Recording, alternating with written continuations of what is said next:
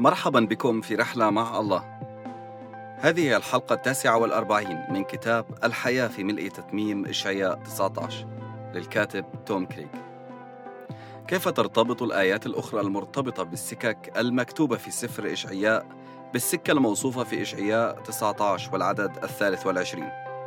في القسم التالي سوف نتأمل بآيات متعددة تتحدث عن السكة، معلقين على كيفية ارتباطهم بسكة العبادة الموصوفة في إشعياء 19، ثم نستكشف كيف أن جميعها مرتبطة بعضها ببعض.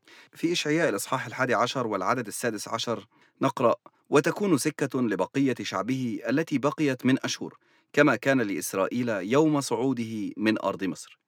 إن سياق هذه الآية يقع في فترة ما بعد مجيء المسيح ليؤسس ملكوته على الأرض مباشرة، كما هو موضح في العدد 12، إذ يخرج ويجمع منفيي إسرائيل ويضم مشتتي يهوذا من 4 أطراف الأرض.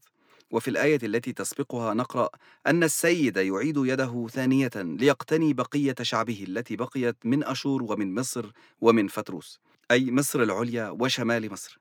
إذن يبدو أن هذه السكة التي تحدثنا عنها في الإصحاح 11 من سفر إشعياء الخاص ببقية الشعب اليهودي سترتبط بالتأكيد بسكك العبادة المذكورة في إشعياء 19 والعدد 23. سوف تستخدم سكة إشعياء 19 حتى يسافر العابدون عليها ذهابا وإيابا بين مصر وأشور وإسرائيل ليتعبدوا معا. سوف تمنح هذه السكك أيضا طريقا لمشتتي اليهود ليعودوا إلى إسرائيل من دول الشرق الأوسط عندما يعود يسوع إلى الأرض. نقرأ في إشعياء الإصحاح 35 والعدد 8: وتكون هناك سكة وطريق يقال لها الطريق المقدسة، لا يعبر فيها نجس بل هي لهم، من سلك في الطريق حتى الجهال لا يضل. هذه الآية التي تتحدث عن السكة في إشعياء 35 مألوفة جدا بالنسبة لمعظم المؤمنين. كثيرا ما نسمع أناسا يتكلمون عن سكة العبادة المذكورة في إشعياء 19 ويشيرون إليها على أنها الطريق المقدسة.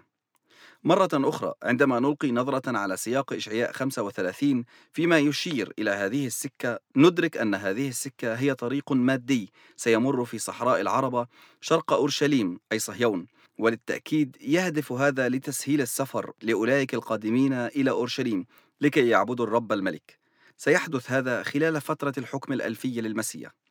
في العدد 9 والعدد 10 من الإصحاح 35 يقول إشعياء: إن مفديي الرب والمنقذين سوف يأتون، مستخدمين هذه الطريق المقدسة بالترنم والفرح إلى صهيون. يقول أيضا: ويهرب الحزن والتنهد، يدل ذلك على أن هذا سيحدث أثناء فترة حكم المسيح على الأرض. سوف تتصل سكة العبادة التي ستقام بين مصر وأشور وإسرائيل، وعلى الأغلب سيتداخل مع الطريق المقدسة الموصوفة في إشعياء 35. سوف تعد هذه السكك معا الطريق للمتعبدين ليعبدوا الملك المسيح الذي سيحكم من عرشه في مدينة أورشليم. نقرأ في سفر إشعياء الإصحاح 40 والعدد 3: صوت صارخ في البرية، أعدوا طريق الرب، قوموا في القفر سبيلا لإلهنا. إليكم آية أخرى مألوفة جدا عن سكة موصوفة في سفر إشعياء. انطبقت هذه الآية على يوحنا المعمدان أثناء خدمته كمعد الطريق ليسوع المسيح في مجيئه الأول. نقرأ في متى الإصحاح 3 ومن العدد الأول حتى العدد 3: وفي تلك الأيام جاء يوحنا المعمدان يكرز في برية اليهودية قائلا: توبوا لأنه قد اقترب ملكوت السماوات. فإن هذا هو الذي قيل عنه بإشعياء النبي: صوت صارخ في البرية، أعدوا طريق الرب، اصنعوا سبله مستقيمة. إذا درسنا سياق إشعياء الإصحاح 40 نجده يتكلم أيضا عن تتميم ما سيقوم به المسيح، وكيف أن معدي الطريق مدعوون ليجهزوا الطريق لمجيئه. هناك تتميم أعظم قادم لإسرائيل ولموكب المسيح في دخوله مدينة أورشليم ليتسلم منصبه الشرعي على عرش داود إلى الأبد، فيعلن مجد الرب ويراه كل بشر جميعا. وفي إشعياء الإصحاح 49 والعددين 11 و12: وأجعل كل جبالي طريقا ومناهجي ترتفع، هؤلاء من بعيد يأتون وهؤلاء من الشمال ومن المغرب وهؤلاء من أرض سينيم.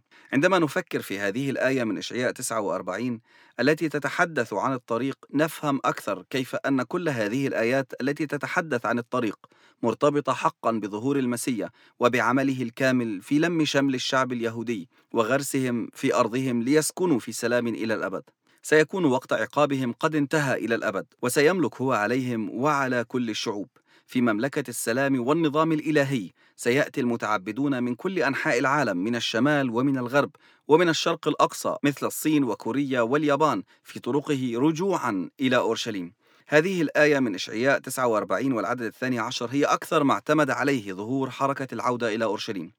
إن هذا حقا مثال مذهل على قوة كلمة الرب. هذه العبارة الواحدة الصغيرة، طريق من سنين، هذه الآية الكتابية فقط، إشعياء 49 والعدد 12، تساعدنا على تخيل أكثر من 100,000 مؤمن تاركين بلادهم، الصين، كوريا، اليابان، أندونيسيا إلى آخره، مقدمين حياتهم من أجل إعلان بشارة الملكوت لمن لم يسمعوها على طول السكة، رجوعا من الشرق الأقصى سينيم إلى أورشليم. في قناعتي الشخصية هناك حركة مشابهة تنشأ بين أولئك المرسلين والمتشفعين من الغرب، الذين يسمعون ما في قلب الرب ويعدون الطريق للملك من خلال العبادة والصلاة، من دول مثل الولايات المتحدة ومن كندا أيضا وأمريكا اللاتينية وحتى أوروبا وشمال إفريقيا. سيذهلك عدد المؤمنين من كاليفورنيا، واشنطن، كولومبيا البريطانية وكندا الملتزمين بالتشفع من أجل إسرائيل ومن أجل تتميم إشعياء 19. الجانب الغربي من السكة يبنى. نقرأ في إشعياء الإصحاح 62 والعدد 10: اعبروا بالأبواب، هيئوا طريق الشعب، أعدوا السبيل، نقوه من الحجارة، ارفعوا الراية للشعب. هذه الآية التي تتحدث عن الطريق في إشعياء 62 تركز بالكامل على إعداد الطريق للشعب وللأمم ليأتوا ويتعبدوا في أورشليم. عندما يفتدي المسيح المدينة، إن قصده الإلهي هو أن يقيم متشفعين حراسا يصلون نهارا وليلا من أجل خلاص اليهود، ولكي يجعل الرب أورشليم تسبيحة في الأرض. عندما يحدث هذا سيكون من الضروري أن يكون هناك طرق حتى تأتي الأمم لعبادة الملك المسيح في مدينة أورشليم. يدعو النبي معدي الطريق هؤلاء لتهيئة الطريق لشعب الرب. نقرأ في زكريا الإصحاح 8 والعددين 7 و8: هكذا قال رب الجنود: ها أنا ذا أخلص شعبي من أرض المشرق ومن أرض مغرب الشمس، وآتي بهم فيسكنون في وسط أورشليم، ويكونون لي شعبا وأنا أكون لهم إلها بالحق والبر. تقول الآية أن معدي الطريق هؤلاء يجب أن يبنوا الطريق. إنهم مدعوون ليزيلوا الأحجار أو العوائق، أيا كان ما يعيق انتقال المتعبدين يجب أن يزال.